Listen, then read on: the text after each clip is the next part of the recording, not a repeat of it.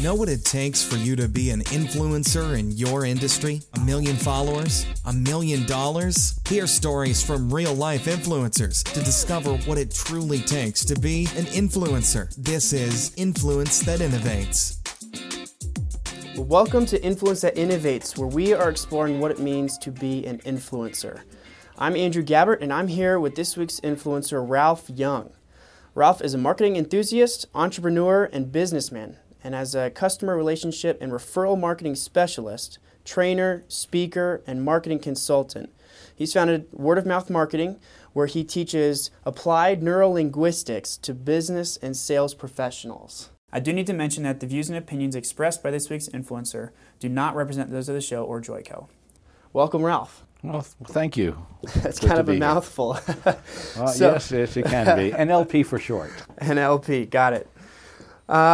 First question I want to ask you is, what does the term influencer mean to you? Well, I think influencer is a diverse term, but overall it's something that people actually follow and understand the dynamics of improvement, and that you can have the opportunity to deliver that content to other people. What they do with it, how they utilize it, is to each individual's own merit, but overall, just giving somebody insight and ideas that they didn't have yesterday or even 5 minutes ago, I truly believe is the component of influencing. I like that, because you didn't talk about their existing audience or the following that they've gathered already. It's not about where you've come from necessarily. It's just about what you are giving to other people, the ideas and the concepts that you're giving. Yes, when you can see a light bulb go off in someone's mind and their eyes brighten because all of a sudden they get it. Yep. It clicks. Something that didn't quite fit yesterday all of a sudden makes sense and they can apply it. And that's really the beauty. So I think it comes to application. Yep. Do you consider yourself an influencer? I do. Ever since I read a book by Covey called The Eighth Habit, which sort of helped me share my voice with other people rather than just do what I did. It helped me recognize that other people could benefit from what I've learned through my own path. You give a man a fish, he eats. You teach him how to fish, he feeds a village for a lifetime. There's a huge difference. And the key is basically the difference between knowledge and understanding. Most people confuse them for the same, but knowledge is not understanding by any means. Why don't you briefly go into that a little bit deeper? Well, just understanding that once you have knowledge, gee, I know that stuff. I know that exists. I know that those things are real, but what do you know about those things? Do you know how to apply them, how to use them? And really, we cut our limits to what we think we need. And yet, there are many things that we just don't know we don't know. And when one considers, if I don't know something, I'm aware that I don't know it. And I can go learn something. I can go research it. But what happens when I don't know it? Where does one start? Well, what I've learned through my pursuits is that there's so much that we have in communications between one another that are nonverbal. I mean, I was blown away when I learned the statistical numbers behind what makes up a conversation. Would it surprise you to know it's 93% of a conversation is nonverbal? So break that down for me. What are the different parts of a conversation? What makes up that 93%? Well, you have, of course, the basics, which are facial expression, body language, tonality, inflection, eye movement. These are the basic visible things that we can see, but many of us just don't know how to interpret those, and we're not going to spend the time to learn. The other side are emotional tics that we trigger in other people and that we trigger in ourselves. And in many cases, I mean, for example, has you ever been in a room with someone and everything was going smoothly and all of a sudden something you said or did and they went off? Yep. And they just got upset and started yelling or, well, did you? And then they yelled at you and what did you do? Well, you get defensive. And you and you fought back, like natural occurrence. But yet, did you ever stop to think that if you're the only two people in the room, regardless of your intention or what you meant, something you projected to them triggered that emotion and that behavior, and now the emotion and behavior is completely taken over the conversation. What would it look like if you can avoid those things in the first place? And secondly, when you recognize them when they occur and disarm their influences before they took over the conversation, what would life look at then? So this led me down the path of learning behavioral aspects of different environments that I could observe repeatedly and recognize that there were certain patterns that could be avoided just by being able to see what they looked like and understand that I should be paying attention to them. You see everything I see. The difference is you don't interpret the same things I interpret. Mm-hmm. And it's only because someone showed me what they look like. Yeah. So let's talk for a few minutes about why we interpret them differently. We have different perspectives. So what influences those perspectives? Okay, well, that's your data set from infancy till now. When you look at neurolinguistic programming, you have three primary components that are weighed there. Neural, your five primary senses, how you bring the world into you. You have linguistics, which is how you communicate through recall or creation of the things that you've taken in, and that's how you project yourself out to the world. And then you have programming, the patterns that your brain recognizes from infancy that it incorporates into every single context you ever become exposed to. The more it sees the pattern, the more the brain subconsciously knows how to use those patterns.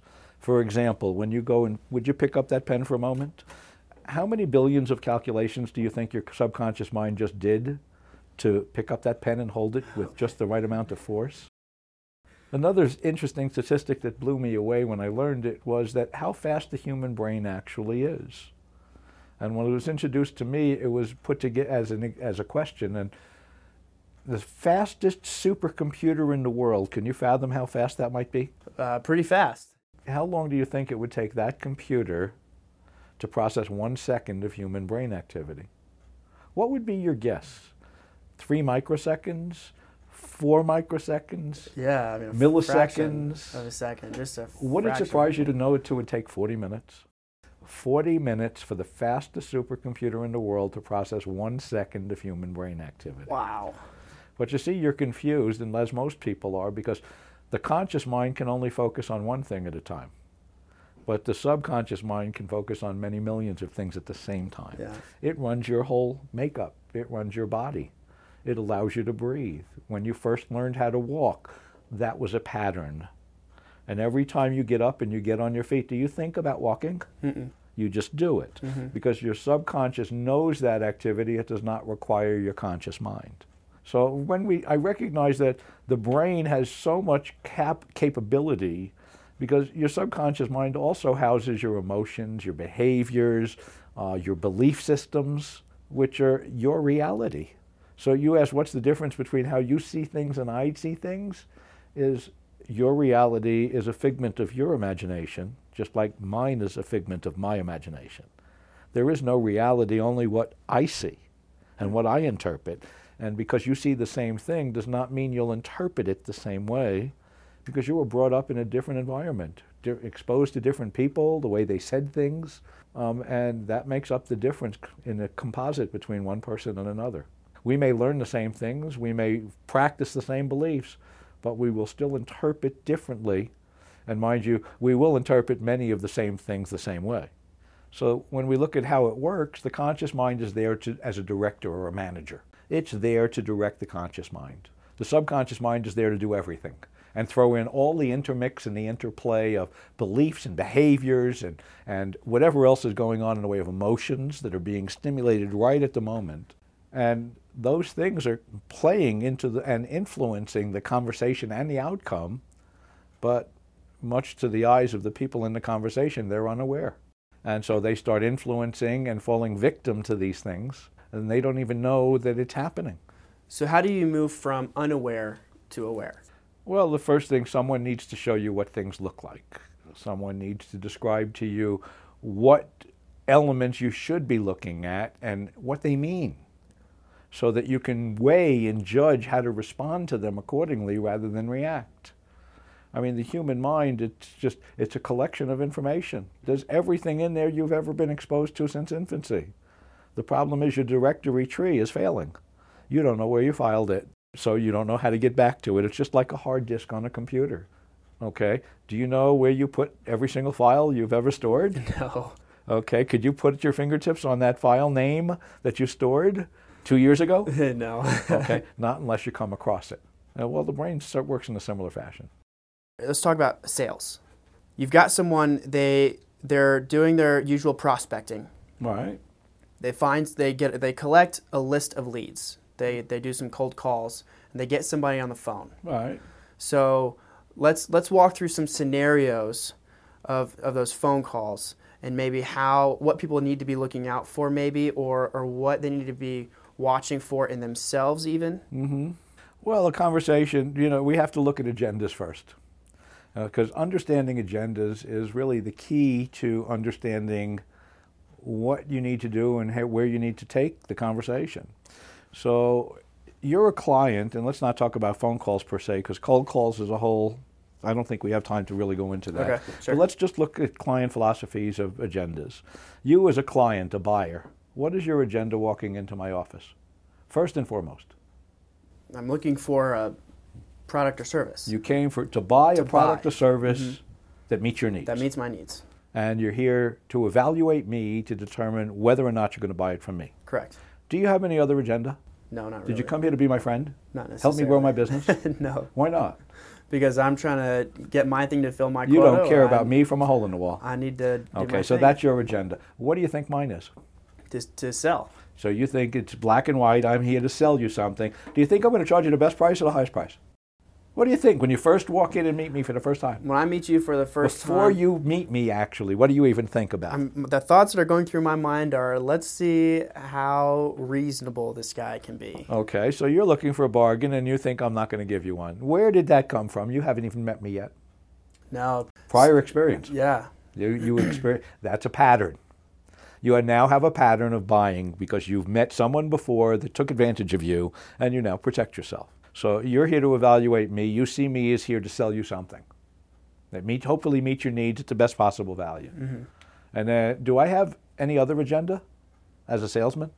A good salesman is going to want a relationship there to continue on after the first sale. For what end? Well, hopefully to make more, to sell more so after you want that. More, so you think I want more business and I want referrals and things like that, huh? Mm-hmm. Well, yes, that is the second agenda of the sales professional. But when's he going to share it? The knowledge that he wants referrals and more business from that person? Probably not until the client is satisfied. So after the sale is over, Mm-hmm. how important does the client perceive referrals and future business is if it wasn't even mentioned until after the process took place? Do you see? Yeah. I left you with perhaps an impression that it wasn't that important to me because I treated it like most people do, as an afterthought. So you see how behaviors are manifested within this cycle? Mm-hmm. Okay, so how do we avoid it? We avoid it by presenting our purpose in a way that the client accepts it. May I give you an example? Mm-hmm. Andrew, thank you so much for coming in today. I really appreciate it. And we're assuming, of course, that you're a client and I'm the professional. Before we get started talking about your needs, would it be okay if I shared with you a little bit about how I work and what a working relationship going forward might look like? Mm-hmm. Well, the way I work is with good people like yourself to help me grow my business. I don't rely on typical marketing and advertising because personally I hate all that junk mail, don't you? Yes. And dealing with websites for my research or calling up an 800 number for a deal with automatons, I'd much rather just give you my cell phone because I think that's totally unprofessional. Would you agree? Yes. And as we start working together and you see the benefits of my efforts and the gains we achieve together, I'd like to be able to talk to you in the future about others you know that perhaps I can help in the same way. Would that be all right? Mm-hmm. Did you just agree to give me referrals and you don't even know what I do? Yeah. See how I guided you through a process? Mm-hmm. So this is what's called an upfront agreement. I have gotten you to agree to participate in a process you didn't even know existed or cared about. What I've done is I've planted a seed of willingness. Okay. That we can have a conversation about referrals after I deliver everything you expect and more. And provided I don't deliver it, we can't have the conversation. I don't have permission. But once I do, you're already prepared to give them to me. You're not as adverse as if I burdened you at the end by saying, who else do you know that I can gnaw on their ankles and chew on their knees? So many sales professionals have just been trained improperly as to how to approach these things rather than talking about them up front as part of an agreement. They talk about them after the fact as part of a requirement. So the way we make things part of other people's lives, not part of their problems, is by giving them the option to say no. in a way that makes them comfortable saying yes. If I turned around and said, "What did you come in for?" How does that feel? Not too good. But if I turned around and asked you a question instead in a different way, may I ask how I might be able to assist you today? Okay, is it different? Mm-hmm. So asking questions also, it's a very important thing as to how one asks a question. Permission is a disarmor. Would it surprise you to know that? It makes sense. Do you notice how I ask permission to even talk further? Yeah. Would it be okay if I shared this thought? Rather than, I got some things I'd really like to tell you. So we have to look at each person that we talk to, and we have to basically weigh them as to how we ask questions, and then we have to observe how they respond to our questions. And what are we stimulating in them, not verbally, but emotionally? Behaviorally, are they still paying attention to us? Have they drifted off into Never Never Land in our conversation or our diatribe of presentation? And so many sales professionals come out and do information overload and dump, what they call it vomit. Yeah. Ask questions, don't tell. There's only 2 rules in selling. May I share them with you? Absolutely. Rule number 1, selling is not telling. Would you like to know what rule number 2 is? Definitely. Rule number 2 is never, ever forget about rule number 1. Why? Because as soon as you start telling, you start stimulating adversities, okay, and you start making people question their decisions. But when you ask what they know first, and then you ask if you can share more, then they become receptive. So if I've got a few things I want to tell you about what you're doing wrong, okay, how does that feel? Not great. Okay, and all the things I now list and tell you, are you going to listen to any of them? Probably not. Because what did I put in front of me? A 15-foot wall of concrete. Yep. Okay, I pushed your button and let you lay that concrete right out in front of me. But what if I asked it, how would you ask that question in a different way that might be more engaging? May I ask what you already know about what I want to tell you? Because may I ask, you could say no, but it's remarkable that when you ask permission of someone, because they can say no without consequences, they're more apt to answer yes. But when there might be consequences or they perceive the pressure, they're much more apt to answer no. Behaviorally, they want to contribute and participate when you ask their permission, but not so much when you don't. I want to shift from the salesman, client, customer perspectives to a coworker perspective. Okay. As one employee to another, or as a boss to an employee. Mm-hmm. What are some things that people can start to pay attention to, or how do those principles of question asking and permission asking, how do they apply to that scenario? Well, in that scenario, first of all, you have to look at patterns that are being created from the time they've been. For example, if I'm always disrupted and I'm always rude, then when you come in as a coworker and you want something from me, your perception of me is what? I'm always rude, and I'm always always, in chaos. And so before you even walk into my office in the future, you're already prepared for that. Mm-hmm. Well, what if you were able to disarm my rude and disruptiveness by understanding how to speak to me in a way that I became more engaged as opposed to disrupted? And so that would be what I would look for, is how can I talk to this person so I can change a pattern? See, beliefs are very strong. And once I create a belief system, the only way that a belief system really could change, in my opinion, is for information to be introduced to me in a receptive state. Information in a non-receptive state is rejected out of hand, and it will never, ever alter what I believe. Brian Tracy tells a story. Brian Tracy is one of the famous, world-renowned sales trainers. And he tells a story about Corning glass, and I may not share it exactly verbatim, but if with your permission, I'll share it. And he talks about Corning in the 1930s hired 73 salespeople to sell safety glass to the automobile industry. It was a new invention by the company, glass that didn't shatter. Well, they all went out and they sold glass all year long, and when the company did their tallies for their corporate meeting, they found one salesman. They sold $6 million worth of glass, by the way, their first year. That's a lot. But yet, one salesman sold $3.2 million. 72 others collectively only sold $2.8. How is that possible? It's a big They were all difference. selling the same product to the same client base, same target. And they gave him a bonus and asked him. And he says, well, so when you first gave me this job, I was real excited, selling new technology, innovation. But when I got out there, I found it to be very demoralizing. And the executives asked, what do you mean demoralizing? He says, well, I'd walk in and I'd say, hey, Mr. Prospect, how are you today? And how would you like to see a piece of glass that doesn't shatter? And they'd say, all glass shatters, get the heck out of my office and stop wasting my time. There's the door. And pointing to the door, and it was very demoralizing. I walked out with my tail between my legs more often than not. And they said, well, how did you achieve such greatness then? And you see 72 other people in the meeting shaking their head yes because they're experiencing the same resistance.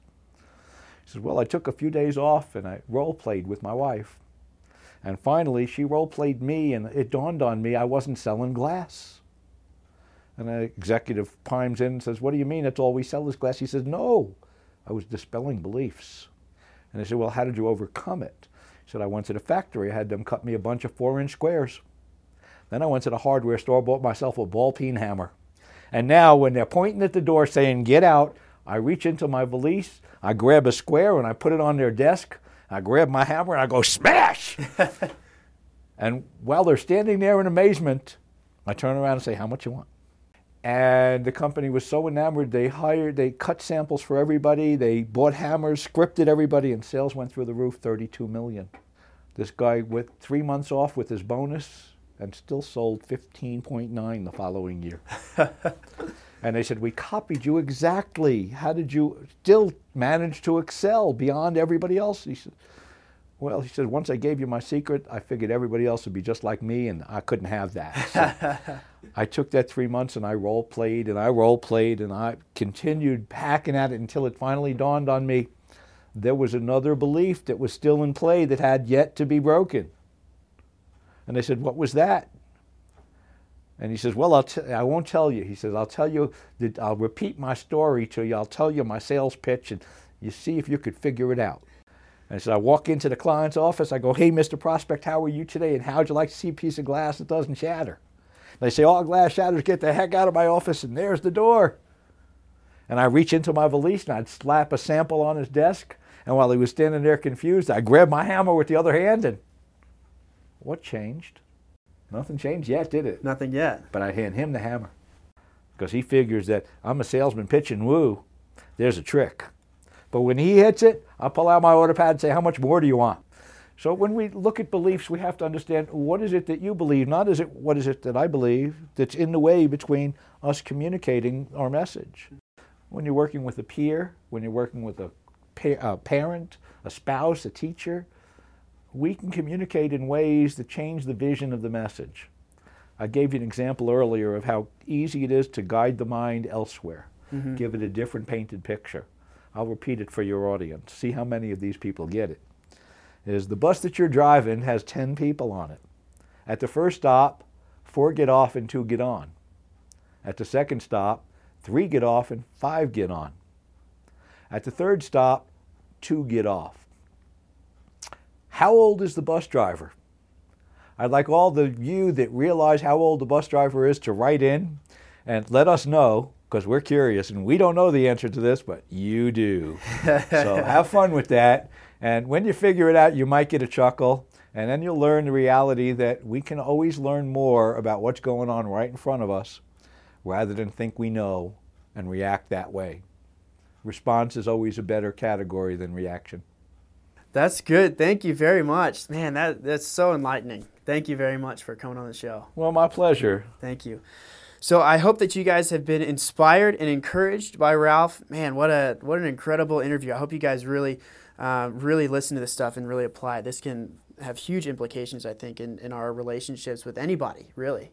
Not just salesmen or coworkers, but like you said, families and friends and anybody else that we Applied neurolinguistics can be utilized literally with anyone that has to communicate with another human being.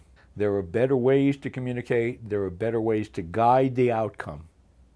When we look at NLP, we have 3 primary segments. We have manipulation, which is unethical and inappropriate, however it is used. We have intentional guidance, which is to your benefit at my sacrifice. An example of that might be, I can sell you that software package, but our program, it doesn't do half the things you need. Why don't you buy my competitors? Call up Joe over there at that company and buy theirs because that does what you need. I create credibility and respect by not selling the wrong thing and the wrong tool. And then we have intentional influence, and that's the example that I gave you earlier about the pen, is that you came in for something and it was the wrong thing, and through my questioning skills, I helped you find and select the right thing, and I helped you buy it. Because selling doesn't have to be about selling, and actually never should be, because it breaks both rules. Yeah. Selling is about asking questions and helping people buy. Learn how to help people buy. You'll never have to sell again, and you'll close more business than you ever imagined. Awesome. Ralph is with Word of Mouth Marketing here in Denver. It's his own company. He does classes that you guys can attend if you want to look into that, where he teaches a lot of this stuff in more detail. And so feel free to check him out. His website is wordofmouthinc.com. And they can always call me directly. So look him up, and it's just been a delight to be talking with you, Ralph. Thank you very much. Thank you, Andrew. I appreciate the opportunity, and you have a great day. You too. I'm Andrew Gabbert. You guys have a great week. Thank you. Thanks for listening to Influence That Innovates, brought to you by Joyco Productions. And don't forget, somebody's always watching. Don't waste it.